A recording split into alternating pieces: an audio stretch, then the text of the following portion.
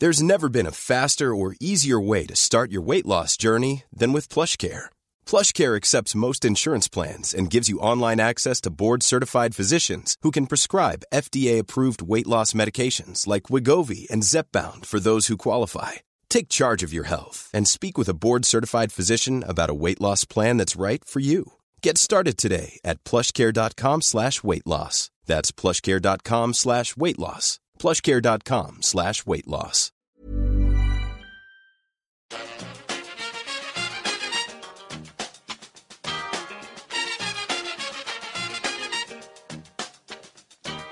Bring it fast. Bring it to the back. Hello and welcome back to the EPL Roundtable. I'm your host, Kevin DeVries, and as always, if you'd like to reach us at the podcast, you can do so by either tweeting us at EPL Roundtable or emailing us at eplroundtable@gmail.com. This is now our third installment of our Euro 2016 series, and joining me now to talk about Wales and making his much-anticipated return is Scott, formerly of the Swansea Way website/Twitter account. Welcome back, Scott. Very pleased to be speaking with you, and it must be very pleasing for you, having just seen your Welsh side come away from the Slovakia match with all 3 points. What was your view of that match? Yeah, it's just berserk. I mean, it's 58 years since the last time Wales qualified for a major tournament, which was in 1958. So I quite like that, 58 since 58. The last time we did, John Charles was up top. I think I'm right in saying at that point he was the world's most expensive player, having gone to Juventus. Strangely, 58 years later, Wales once again have the most expensive player in the world in Gareth Bale. So there's some good parallels you can draw in the fact that he's a former defender turned forward as well. It's a bit of interesting historical comparison. But in terms of the game itself, I thought Wales were excellent. They were great in the first half. Obviously, Ben Davies made an absolutely outstanding block. I'm sure you were loving that, Kev. I was. A couple of minutes into the match. I think that kind of galvanised the team because it was obvious that we'd sort of started a little bit sloppy. That's what kicked our arse into gear, and it was good because I think for most of the first half we dominated. Obviously, Gareth Bale got the goal from the free kick, which, to be honest, I thought if an England player had scored that free kick, I'm only saying England because we get a lot of sort of English pundits and stuff commentating on football over here, but obviously because it's mostly English coverage. But if David Beckham had stuffed one of those in with his right, they'd have been talking all about how the fact it was a knuckle shot and that it went one way and then the other, and that's why the keeper moved from one side to the other and subsequently couldn't get back. As it happened, everybody seemed to ignore that part of the fact that it was a knuckle shot, and everybody just went, "Oh, bloody keeper, rubbish! Keeper should have got to it, straight down the middle." The ball ended up where the keeper started. How on earth did he let that in? It's like, well, maybe if you actually watch the free kick, you'll see that it starts to move right and then moves left. So if you're a goalkeeper and you're quick, you start to move, and by the time you've moved, it's past you. Great free kick from Bale. Slovakia kind of came into it a lot more in the second half, being completely honest. They pushed, and in fairness to them, I think at the point they scored, I'd say they deserved the goal, and I think there was a sort of 5-10 minute period after that where we were rocking a little bit. But then the main man off the bench, Hal Robson-Kanu, currently a free agent, if anybody's needing a utility forward who doesn't really score that many goals, came off the bench and scored. And I think every Welsh fan who's followed the campaign would be absolutely made up for him because he's worked so hard. There's been a few articles in The Guardian and a couple of good papers about how he's the forgotten man or the unappreciated man in the Wales 11. And that's true in the sense that he hasn't had much media recognition for the role he plays in allowing Bale to have that free role. It's definitely not true in terms of the Wales fans because he's definitely got a cult following now. So I think everybody was really pleased for him to get the goal. And I believe I'm right in saying that he hasn't scored a club goal in over 2 years and he's a striker. And, not ideal. Yeah, no, it's a good time to break your duck. That's what I'll say. But yeah, so I mean, like overall, you can't grumble. This return to big time competition for Wales, first time in over half a century. I didn't think I'd see this in my lifetime. And to start the competition with a win is more than you could ever hope for. Slovakia are a very, very good team, a couple of really tidy midfielders, good throughout, similar kind of setup to Wales in that they've got sort of a couple of star players and then like a solid squad around that. So yeah, so just made up to have started with a win, to be honest. 3 points, obviously it's a tough group, so we'll take what we can get. Yeah, you kind of just mentioned there, in the group, we also saw England, who drew with Russia. Obviously, there's a lot of fan stuff that we don't need to get into there. But 1-1 is a very interesting scoreline for your group, because it means, you have a better chance of winning the group because the two biggest competitors in your group are only on 1 point, but it also means nobody's on 0. So on the scale of more confident of winning the group or just making it through, what's kind of your expectation?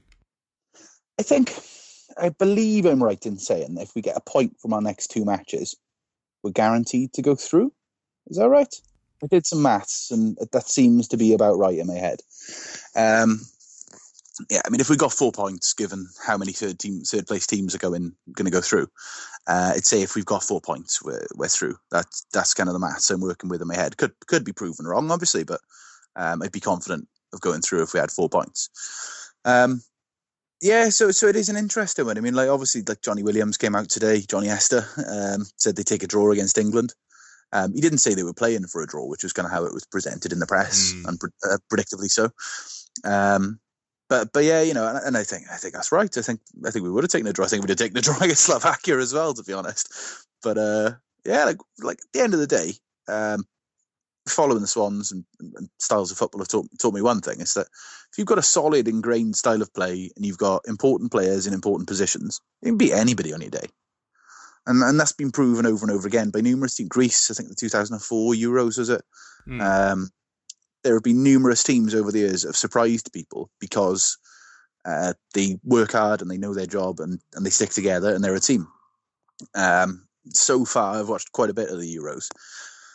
I mean, Germany, obviously, Spain, probably the only 2 teams I've seen to this point who look as organised as a unit as Wales, in terms of knowing tactically what they should be doing, knowing where the player next to them is at all times, and just being sort of comfortable in the formation, in the team, and that bodes really well for Wales, because it's going to be an interesting juxtaposition when we play England, because I think one of the most accurate criticisms that gets levelled at England a lot is that they pick on short-term form and on reputation, on who players are playing for, and you end up with a high turnover of players in the team. So I think over the last 5 years, God knows how many players have played for England. I think that's one of the reasons they suffer, is it's very hard for them to get a settled side together, and as such, people can't develop relationships on the field, all this kind of thing. Whereas it's kind of the polar opposite with Wales, is that we've got a really settled 11 before each match. We know the 11 we want to be playing. Whether they're all fit, that's a different question. So if you've got Bale up top, if you've got midfield 3, if Ledley can get back fit, of Ledley, Allen, and Ramsey, there's not many better midfield 3s than that in world football, I'd say, completely honest, at international level. Ashley Williams at the back, James Chester's really tidy, Ben Davis, Neil Taylor, all Premier League players. So yes, I mean, I don't see why we can't do a job against anybody, to be honest. And looking at England, it's a really big opportunity for us to make a statement. If we can sneak 3 points there somehow, pretty much guaranteed to finish top of the group, are we? Is that right? Because England drew with Russia, so the maximum Russia can get. Yeah, six definitely wins you the group. Yeah, there we go. So so we've got to go for it, really. We've got 3 points on the board already. I think Wales will just look to play like they did against Slovakia and take the game to them. And I think we could surprise a few people with any luck. The more I think about it, if they both win their other 2... Oh, wait, but they play each other. Yeah, okay. I'm back on board. I think that's correct. All right.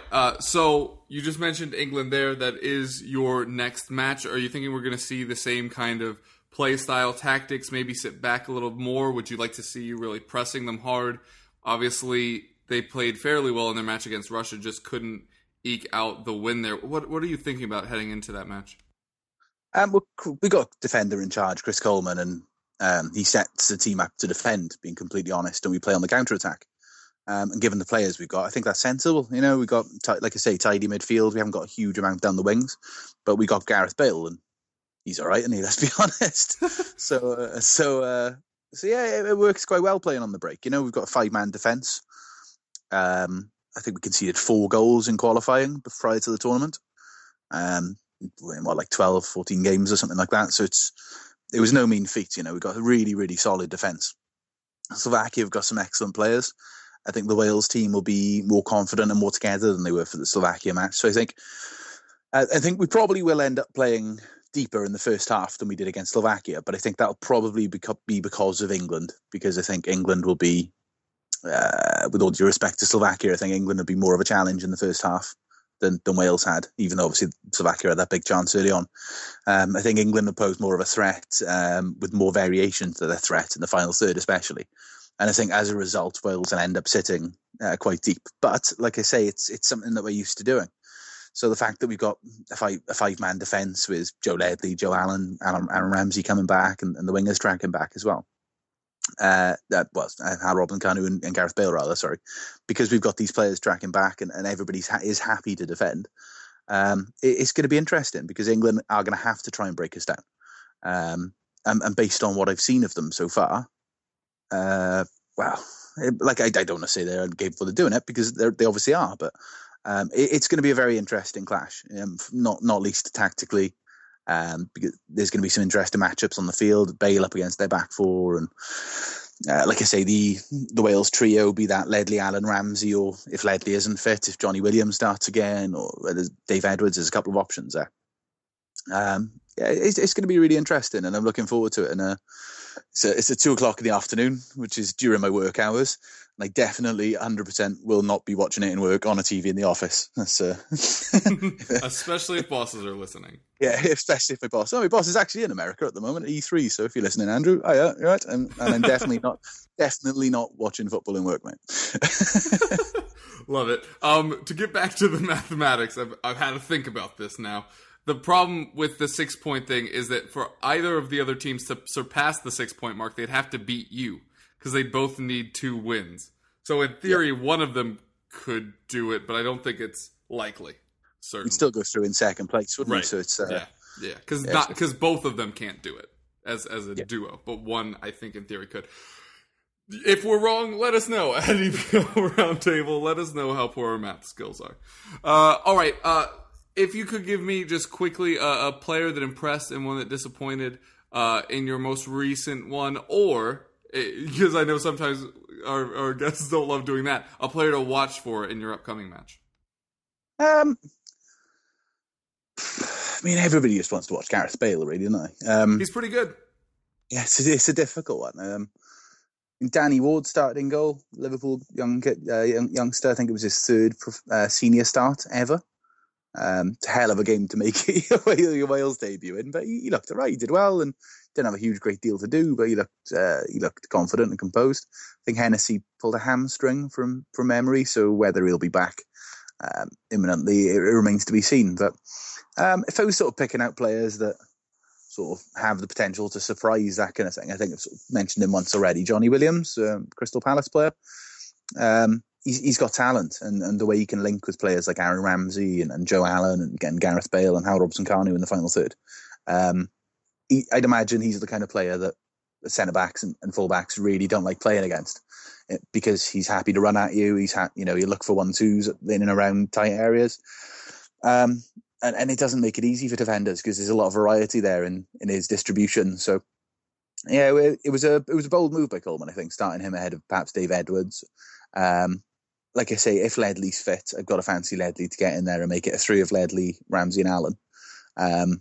But if Ledley isn't fit, or if for some reason Coleman rotates one of the other guys, then yeah, we'll more than likely see Johnny Williams getting a fair bit of time on the pitch. And hopefully he can stand out. Cool. Prediction against England? 1-0 Wales. Why not? Love it. All right. Well, seriously, it's been a great pleasure having you back on here. Tell the folks where they can find you. You can follow me on Twitter at Scott Mackay with a 0 instead of an O. It's not that natty, really, to be honest. Or you can still follow my old Twitter account if you want, at the Swansea Way. Still racking up followers. I don't quite understand why, but give it a follow by all means. Awesome. Well, thank you so much for taking the time, and hopefully we'll speak soon. Cheers, big.